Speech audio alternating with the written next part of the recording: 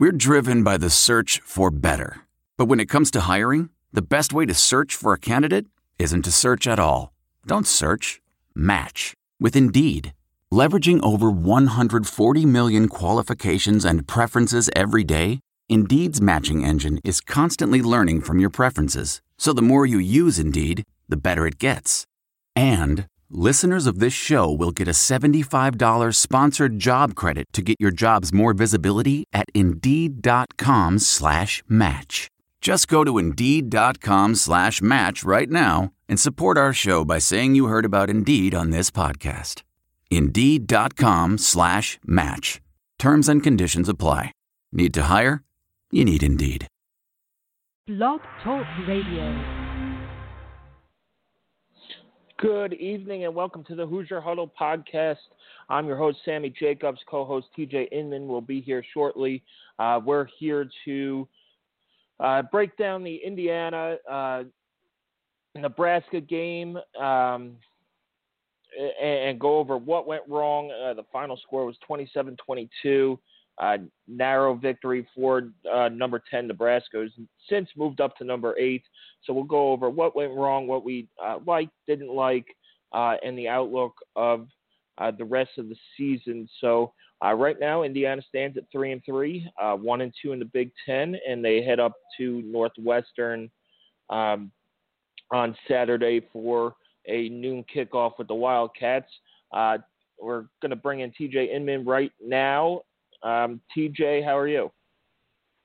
I'm doing well, Sammy. Yeah, it's always good to talk football, even in a frustrating loss to a top 10 team. You know, decompressing after that game, I can't really shake the feeling that Indiana's never, or at least not in the foreseeable future, going to have an opportunity as good as that one to beat a top 10 team at home.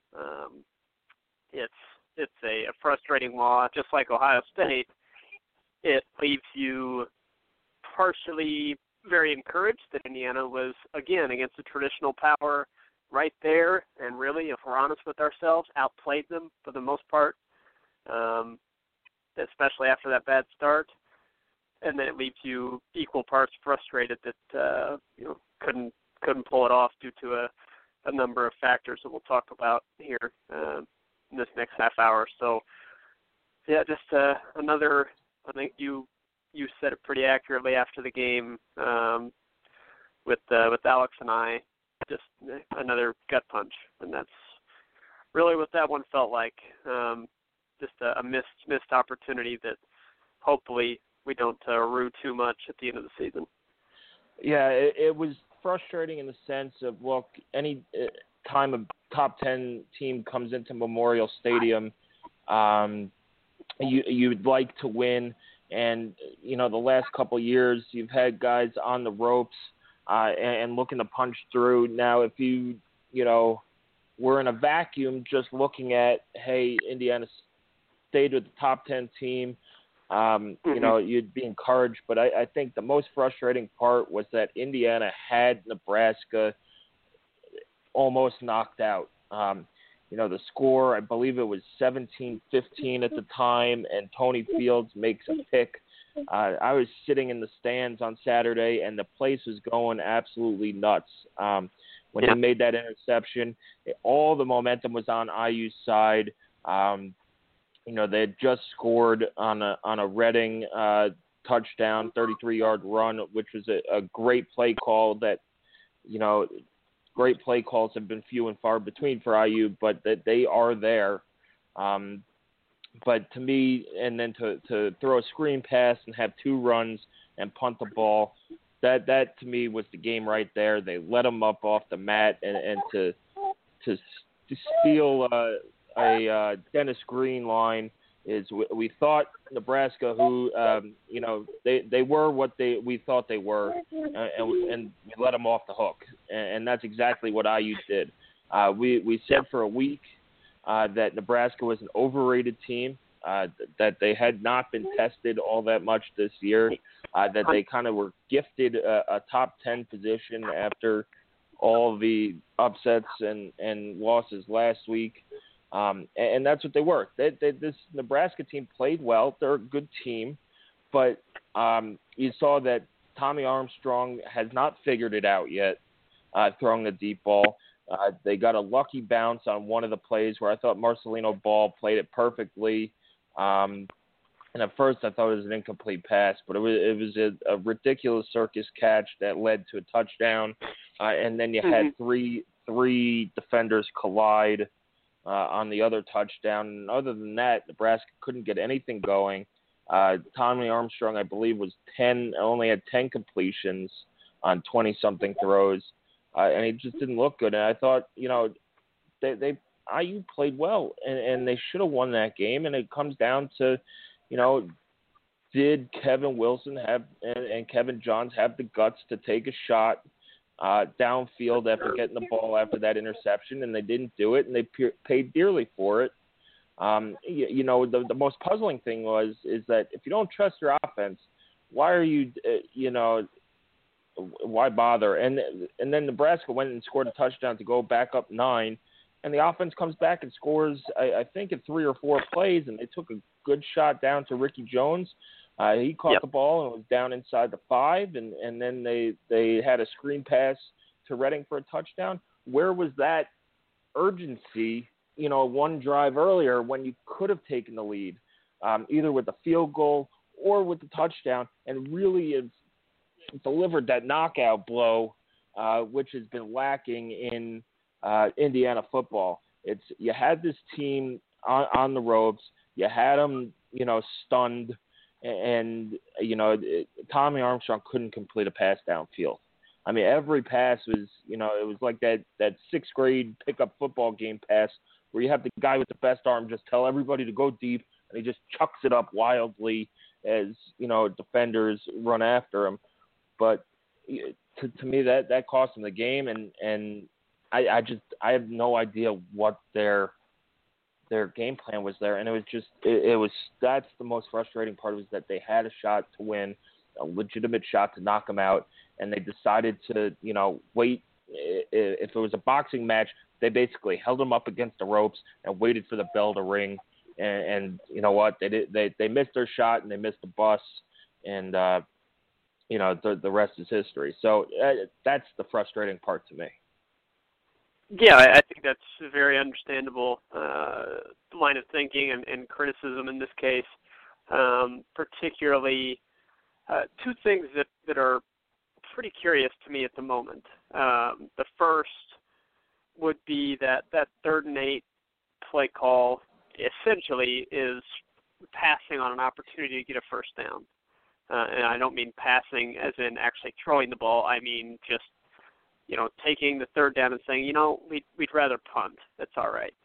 And I know that that's not what they were doing, but it comes across as that because the running game, with the exception of that Divine Redding run, which was not a traditional running play, with the exception of that run, the running game was virtually non-existent. Even including that run, they ran for under 3 yards to carry.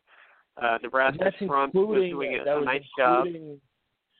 Right. I mean, if you take out the Xander run, the Mitchell Page reverse, which was, the kind of play they scored on the touchdown, they handed it off to Redding instead of, he faked the handoff to Page and everybody bit, and it was just, that play was set up well and ran well. But other than that, it was like, your traditional runs were nothing. Yeah. No, it's the same stuff, since Wake Forest. We're going to run Divine Redding into the middle of the defense, try and get him outside maybe, and hope for the best. And it's just not working, and I understand the fans' frustration with it in terms of it looks like they're running the same play. It's insanity. It is the definition of insanity, is you're trying the same thing over and over again and expecting a different result. Kind of emblematic of the entire running game for the day, at least for the running backs on traditional running plays is what I'll call them. And then it's kind of in conjunction with that, I don't really know why there appears to be a major hesitancy to let Richard Legault throw the ball vertically. And his pass per attempt, or his yards per attempt, are still tops in the Big Ten. But they're not really letting him stretch on throws down the sideline very often. And I feel like he's been pretty successful with those, and I think that there was an opportunity against Nebraska's secondary to get that done. And against Northwestern coming up, there absolutely is an opportunity for that. We'll talk about that later in the week and preview that all week on our site. But I'm going to be really interested to see whether or not they will open up the passing game to some vertical passes. I think Ricky Jones right now is doing an incredible job catching the deep ball. We know Nick Westbrook can do it. I'm really going to be interested to see if they allow that to happen, because right now, particularly on the right side of that line, you are seeing the impact of not having Dan Feeney. If people don't understand how good he is before, I really hope they understand it now, because the running game, especially to that right side on the stretch play, is completely non-existent without him. And that's a play the last couple years where IU's gotten a lot of big plays where, that's the play Tevin Coleman scores on at Ohio State and 2 steps and he's in the end zone, and where Jordan Howard consistently got 8-9 yards where, they get the blocking set up, and if somebody scored it through, Howard ran them over, and basically how they shredded Michigan last year. So you're completely right, and I think if writers keep him off their All-American list because he hasn't played, they're undervaluing him. I understand why you would keep him off the list because of an injury, but that just shows you how good and how valuable he is. And if there was, the fantasy baseball equivalent of a DL for All-American teams, of having a guy on the roster that you could plug in if he's healthy, he's got to be on that list because he makes this offense go. And it's not a joke when Wilson calls him the most important player on this team. Right. And you've seen it now since the second half of Ball State. Is this running game is non-existent, and even with Xander running the ball at quarterback, and I know he threw the ball 7 times and ran the ball pretty well, but after the first 3 plays, Nebraska figured it out, and they stuffed it. And the one pass that Mitchell Page caught out of the screen from Xander, that was an awful throw. It was behind the receiver, and if Mitchell Page doesn't make a guy miss, that's a loss of 3 or 4 yards, and everything's done. So to me, and they took a deep shot with Xander at quarterback. They did take a deep shot down the field, and it was there. I think it was it Donovan Hale? Is that? I think it was Hale down there. I'll watch it over again. But he was there. He was open, and it was overthrown. So. Yep, and it was there, and they had to play, and it's just becoming so predictable in terms of what you're going to do, and you're not going to surprise anybody else now with Xander Diamont running that quarterback position. It's on tape. Everybody knows that either it's going to be a screen pass or he's going to fake a handoff and run with it and try to outrun everybody, and he can't do that in the Big Ten every week. I'll give him credit, and I'll give the coaches credit, because I think when they did choose to put him in there, he executed what was in front of him nicely on that first series he came in. First series he came in, it gave a spark. It gave a spark. Yeah, mid-series, it ignited a spark. IU was down, I think, 17-2 or something at the time, and he got down inside the 5. They couldn't convert, and no, of course not. And you saw him in the red zone. I just don't know if you could trust him to make the right play. He gets sacked on a play and forces them to take a field goal. Now, I don't know if you throw an incomplete pass and it's 4th and goal from the 3, so you go for it to take the points. But if you get sacked outside of the 5, between the 5 and the 10, on fourth down, you're kicking the field goal, unless you're like the Colts or somebody. But to me, it was a nice change of pace at the time, and they ran into the ground, and it became a predictable thing that may not have an effect the rest of the season against good opponents. Now, could they run it against Purdue and Rutgers and Penn State, whose rush defense is suspect at best? Maybe. But, against a team like Nebraska, who has the team speed that they do, and they're underrated fast on that team. That was the one thing that jumped off the page for me about Nebraska was their defense is pretty fast. So, to me, they burned that card way too quickly, and now you have to look at, why, if you're going to have questions with Lego, is Xander the guy who could give you the best chance to win? Or is he the guy that comes in for a couple plays, a drive, could get you a first down and ignite the crowd? But what's Austin King doing? It's his second year on campus now. He has a good arm, and, his red shirt, he's redshirted a year. So, let's see what you have in him if you don't trust Lego to throw the ball. And I know why they don't trust Lego. He's too inconsistent throwing downfield. I don't know if it's a mechanical thing, but he missed a couple wide open receivers downfield where the ball just sailed. The most notable one, besides that pick that ended the game, was I think Nick Westbrook was open for a 50-yard gain, and he just threw the ball like 6 feet over his head. Yeah, that one was open. Yeah, and that's been a good throw for him all year. Really, it's that out route. It's been a good throw for him. He doesn't miss that very often, but I didn't think he was bad on Saturday, but he wasn't great he wasn't either. awful, but I could understand why the coaching staff doesn't trust him, and I think they lost a lot of trust after the Wake Forest game where he threw the 5 interceptions, and, I think that's in the head of the coaching staff. And it's now, it's almost, I'd like to think that it's mental, is that they're not calling these plays because of that game and the throws that he made in that game, where we've seen Richard Lego make great throws at times, and we've also seen him make awful throws at times. And when you have a quarterback who's a gunslinger like that, you're going to have to let it rip and live with the interception sometime. Yep, I would agree with that, and I'm overall I'm okay with the general offensive philosophy that they have.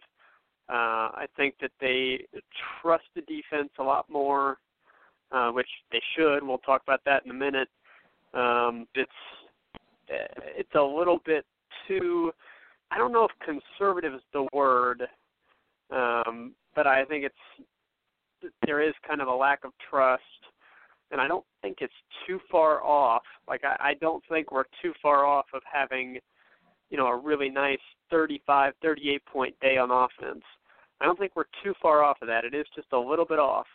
And there is an opportunity here in this next 3-game stretch where, that could, if they can just tweak it a little bit, plus get Dan Feeney back, I think we could see a pretty dramatic improvements in the production of the offense. I don't know if that's going to happen right now. I don't have incredible confidence that it will, but I do think it's fair to say that playing against Northwestern, Maryland, and Rutgers is going to look a little better than playing against Ohio State and Nebraska. I think that's fair and to Wake say. Forest and it's hard to tell put Michigan State in that group, but Wake Forest has a tremendous defense as well. So, I was talking to somebody else today about this. Let's see what this running game does against Rutgers and Maryland and Northwestern, and go off of that. If they still can't run the ball against those teams, then you got a problem. If they can, then if Feeney is back, right? I mean, yes. And the update on him is still, and we'll continue to get asked this, and I understand because it is really important, and I do feel like dedicated fans that pay attention do understand how important he could be, or at least they understand that he is important. So, we understand that people will continue asking, point blank, we don't know. I mean, all that we have is what Kevin Wilson says, which is pretty much the same thing he has said for the past couple of weeks. Yeah, might as well just run out there with a tape recorder and he's doing more. But yeah, another thing. It's good to hear, but that doesn't mean he's playing. We don't know. I mean, I just really, really, really hope he's back for this stretch of 3 games because it's critical, and he's proven to be an invaluable piece of the offense. We knew that coming in, and we're not wrong. So hopefully he's back, and like you said, if the running game is still a detriment to the offense's success during this 3-game stretch against these 3 teams, if we're still seeing 3.5 yards a carry, then it's not getting fixed. I mean, that's still a full yard over the averages the last couple games. But yeah, they need to get this running game going. It opens up the passing game. It makes this offense so much more dynamic and better. The other thing that stood out to me, TJ, is IU is 1 for 11 on 4th downs this year. Right. And they've left a lot of points on the field. And I thought they left 2 field goals on the field on Saturday when they elected to go for it on 4th and 6, which it would have been a 52-yard field goal. So I believe the ball was at the 36. So it would have been, 52, 53 yards with the wind at Griffin Oaks. And then they passed up on a 49-yarder, which is a reasonable kick with the wind, with Oaks. Apparently after the game, Kevin Wilson said Oaks has been dealing with a quad issue. It's been affecting his range, which to me is, you have another kicker on the roster. There's Aaron Del Grosso is still there. Sure, he had an issue, but he didn't hit his girlfriend. They got into an argument over a dog. It should have been a 1-game suspension. Why are you holding him out and costing yourself points to make a point? The second half of that quote, if I'm not mistaken, is he's the best one we got. So yeah, I guess that his feeling is that even a not 100% Griffin Oaks, which the announcers mentioned the quad issue during the game, so he had let them know about it beforehand. If his feeling, I guess, is that even a not 100% Griffin Oaks is better than the alternative, Aaron Del Grosso. So I guess I don't know. But it's clear that there's not a ton of confidence, injury game, or not. So yeah, in a 5-point game, they went for it on 4th down twice. It was maybe extended field goal range, but within range where maybe last year you trot them out. And it was also interesting to talk today, and we'll get into it more on Wednesday. Griffin Oaks kicking on grass. I brought this up last year with the struggles at Michigan State, at Purdue, and in the bowl game. Does he have an issue kicking on grass? And out of nowhere, Wilson said something about that today. I mean, it wasn't out of nowhere. Somebody asked about the field goal unit, but he's been practicing on grass the last couple weeks to get ready for this Northwestern game. But my whole thing is, look, if he's not healthy enough to give you what you need, why is he on kickoffs? Another writer brought that up today as a question. Why is he on kickoffs when you have another kicker who could kick touchbacks?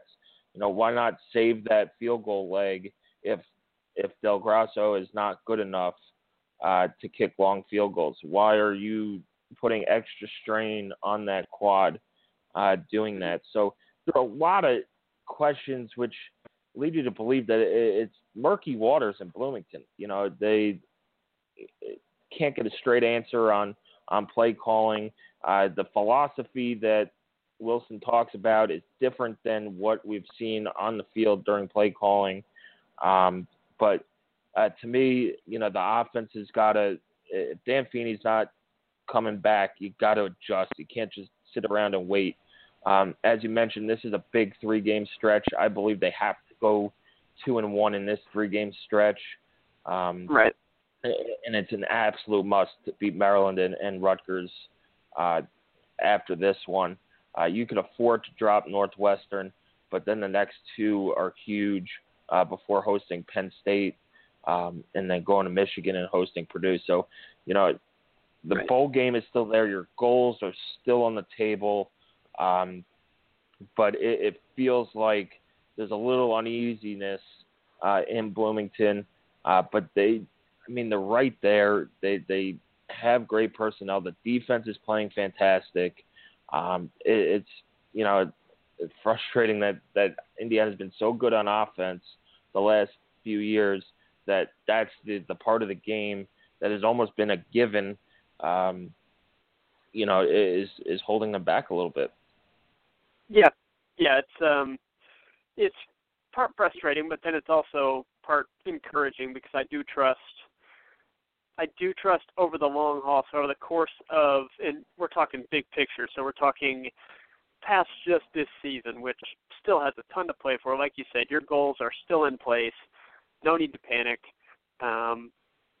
So it's encouraging to me a little bit that maybe you've figured out this plague that has been on the defense, and you've gotten up. Not only are you, we talked about they just need to be not terrible. Well, not only are they not terrible, they appear to be pretty good, and they're young as well on defense. So there's a lot of reason for optimism there, and I have faith, just based on history, that over the course of Kevin Wilson's tenure in Bloomington, however longer that is, which we have no reason to believe it won't be another 5 or 6 years. So over the course of that tenure, he's going to have good offenses. So if they've got this defense thing figured out, I feel much better about that than just if the offense continued to score 40 a game, but the defense continued to stink. I feel better about the overall direction of the program than I have in any time that I can remember as a fan, even though, the being competitive against Ohio State and Nebraska, it's a good sign, but it's not good enough. And I understand that. I get the frustration behind the close losses, especially the Nebraska one, which was right there for the taking. You should have won that game. So I get that, but I do think there's reasons to be encouraged about the overall direction of the program. If you go out and lose handily to Northwestern and then, come home and lose to Maryland, then you're like, well, boy, we're probably not going to a bowl game this year, and that takes away the momentum, some of the momentum that you had, and really kind of puts a damper on the positive feelings around the program. But we're not there yet. I don't think we're going to get to that point, and we'll deal with it one game at a time. And like you said, the defense continues to be a positive point. It's a pleasure to watch. They're faster than I remember any Indiana defense being. They pursue the ball incredibly well as a unit.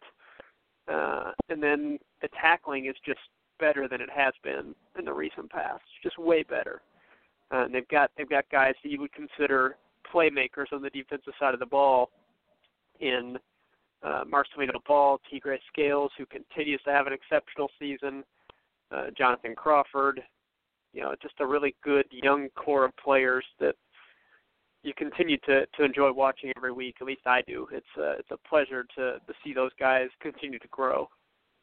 Yeah, definitely. And I compared the IU season to a ship earlier today and said, right now you're okay. You're still afloat. You have, the waters are a little rough, but everything's still in front of you.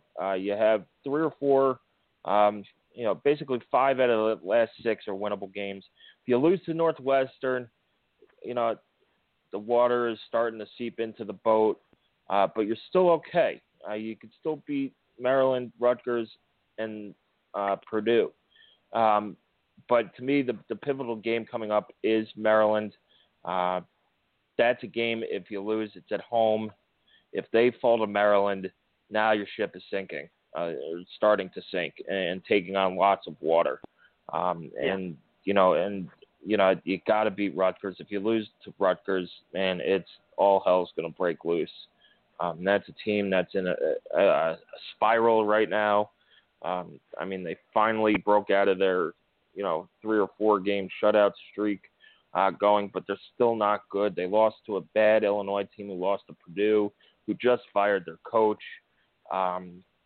So there are 3 wins, and Maryland looks like they're back to earth. And Perry Hills is dealing with the shoulder injury. So a lot of season still in front of IU. A lot of things to be positive about. If they get Feeney back, you could start talking about 7 or 8 wins. Right now, right. I think 6, which would be great. Great. 7 to 8 wins would be great, especially with the way this season has gone, and the troubles they've had with the quarterback, getting him into rhythm with the running game, getting that back, and we'll see where it goes from there. Last few minutes, TJ, just what was one of the positive things? We've been very negative on this show today, but what was one of the positive things you took away from the game on Saturday? Besides just being really competitive with a blue blood program like Nebraska that's having a resurgent season for them, which I know people don't want to hear, we're tired of being competitive. Well, it beats the heck out of getting your ass kicked. So I still take that as an overall positive, that it was a game that was right there for the taking. The negative is they didn't take it, but still, I think it's a good sign you continue to be close in these games. So beyond that, for me, a big positive is the continued play of the secondary. Back-to-back weeks against dual-threat quarterbacks, J.T. Barrett and Tommy Armstrong. Those guys are not the greatest passers in the world. There's no doubt about that. Tommy Armstrong, not the best decision-maker either, but the secondary really is making these quarterbacks work for everything they get. And that's part due to the defensive line continuing to get penetration and pressure on the quarterback and make them uncomfortable. But it's also the play of the corners and the safeties. Richard and Ashawn Riggins stand out as the corners, and then Crawford and Chase Dutra looking healthy and being productive, and Marcelino Ball. Those guys, they're really doing a nice job. If you take away the big play, which was a scramble broken play to Stanley Morgan, which you can't take it away. I know it happened, but the Brandon Riley circus catch, take those 2 things away, and Nebraska got absolutely nothing out of the passing game. So I'm very encouraged. I think it's a big-time positive, continued play of the secondary, and there's no reason to think that they can't continue to do this.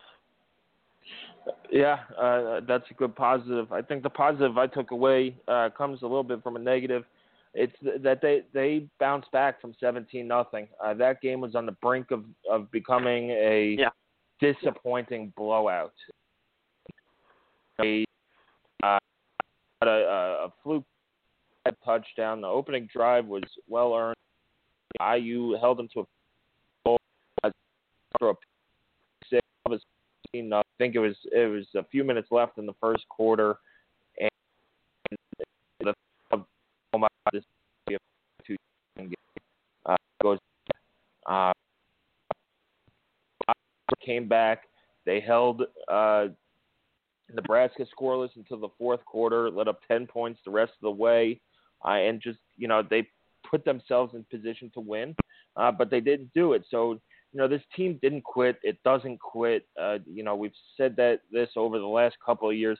This team plays its best ball with its back against the wall, and hopefully, we'll see that come out in the next 3 games. This is IU season right now. Is these 3 games? and it starts at Northwestern on Saturday, and they're going to have to play like they played against Michigan State and against Nebraska in quarters 2, 3, and half of 4. And then, if you things will fall into place, maybe you get a few back, get some competent refereeing.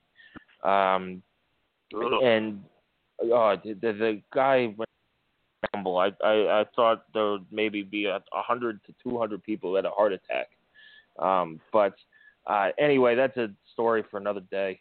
Yep. But you'll start to complaining about the officiating, so good for us. Yeah, we did.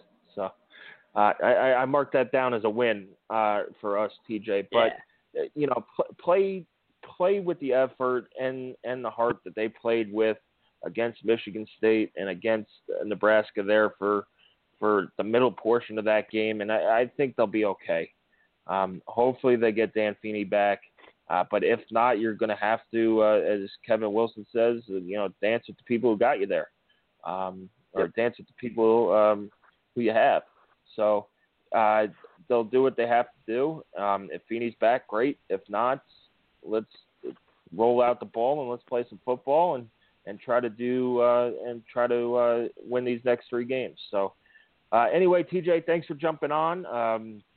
A disappointing loss, but lots of season left here at the midway point. And enjoy the rest of your evening. Absolutely, yeah. I know everybody. There's another gut punch for sure, but there's still a lot to feel good about with not only the direction of the program, but still what this season can be with games that are certainly winnable. So Indiana doesn't have to pull off any miracles to have a good season. Still, they can take care of the games. They're very capable of winning, and like you said, it's all there in front of them still. So I'm looking forward to Saturday and seeing what this team can do. Finally a noon, or I shouldn't say finally, but actually a noon start for the 11 a.m. TJ, so 11 a.m. for Central. us that are covering the Central. game You're right. in Illinois. You're right. 11 a.m. Yeah, breakfast in Evanston. There you go. Yep. But anyway, thanks for listening. Remember, check out HoosierHuddle.com. We have a couple new features this week. We'll have our bowl predictions, projections coming out where each Big Ten team who might be bowl eligible, where they might land, where IU might land. And TJ wrote that up, and we'll educated start throwing. Yes, and it's still a work in progress, so bear with us in terms of where we have people and learning how the bowl system really works with all these conditions and all that stuff. So it is a controlled experiment, and we'll try not to have it blow up in our faces. But we'll have all our regular coverage as well. Our Know Your Opponent should be out later this evening when I get to it. I have learned a lot about Northwestern, so you'll get a good scouting report on them. We'll also have keys to the game, matchup to watch, and some other things coming your way. A little feature on the defensive line this week as well. TJ, thanks again, and we'll see you on Wednesday. Yes, looking forward to preview pod on Wednesday. So thanks everybody for listening, and have a good first part of the week. All right. Thanks again for listening. Enjoy your Monday evening. If you watch baseball or Monday Night Football or anything else, do check out HoosierHuddle.com. Follow us on Twitter at Hoosier_Huddle. And, we appreciate your readership.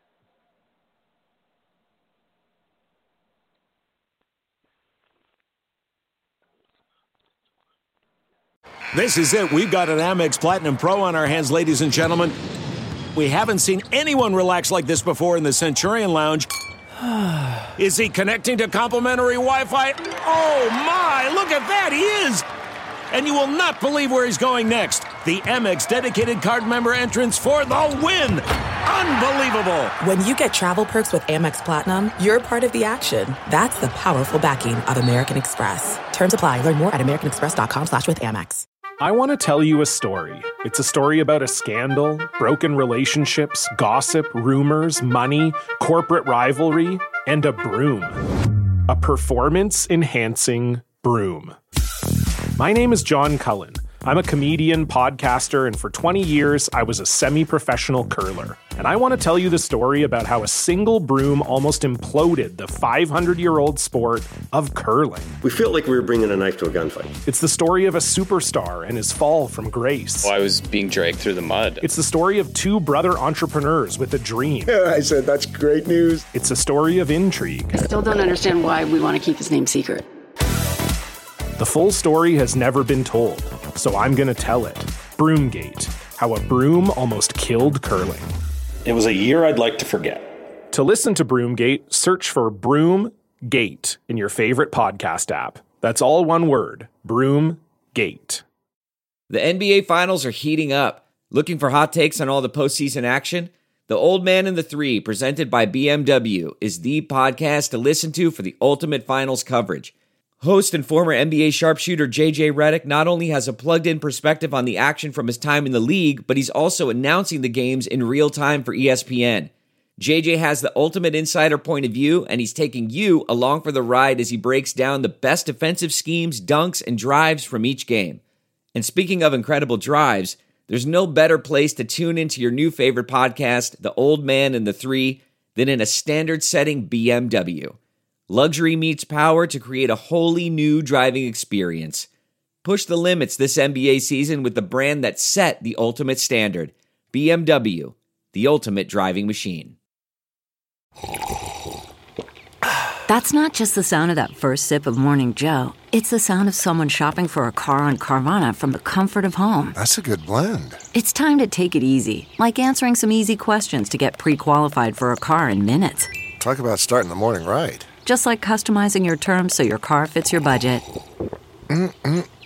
Visit Carvana.com or download the app to experience car shopping the way it should be. Convenient, comfortable. Ah. Welcome to Fail Better, David Duchovny's new podcast with Lemonada Media. On Fail Better, David, who has experienced both low and high-profile failures throughout his life, explores the vast world of failure, how it holds us back, propels us forward, and ultimately shapes our lives. Each week he'll chat with guests like Ben Stiller, Bette Midler, and more about how our perceived failures have actually been our biggest catalysts for growth, revelation, and even healing. Through these conversations, he hopes listeners can learn how to embrace the opportunity of failure and fail better together. Fail Better is out now wherever you get your podcasts. Worried about letting someone else pick out the perfect avocado for your perfect impress-them-on-the-third-date guacamole?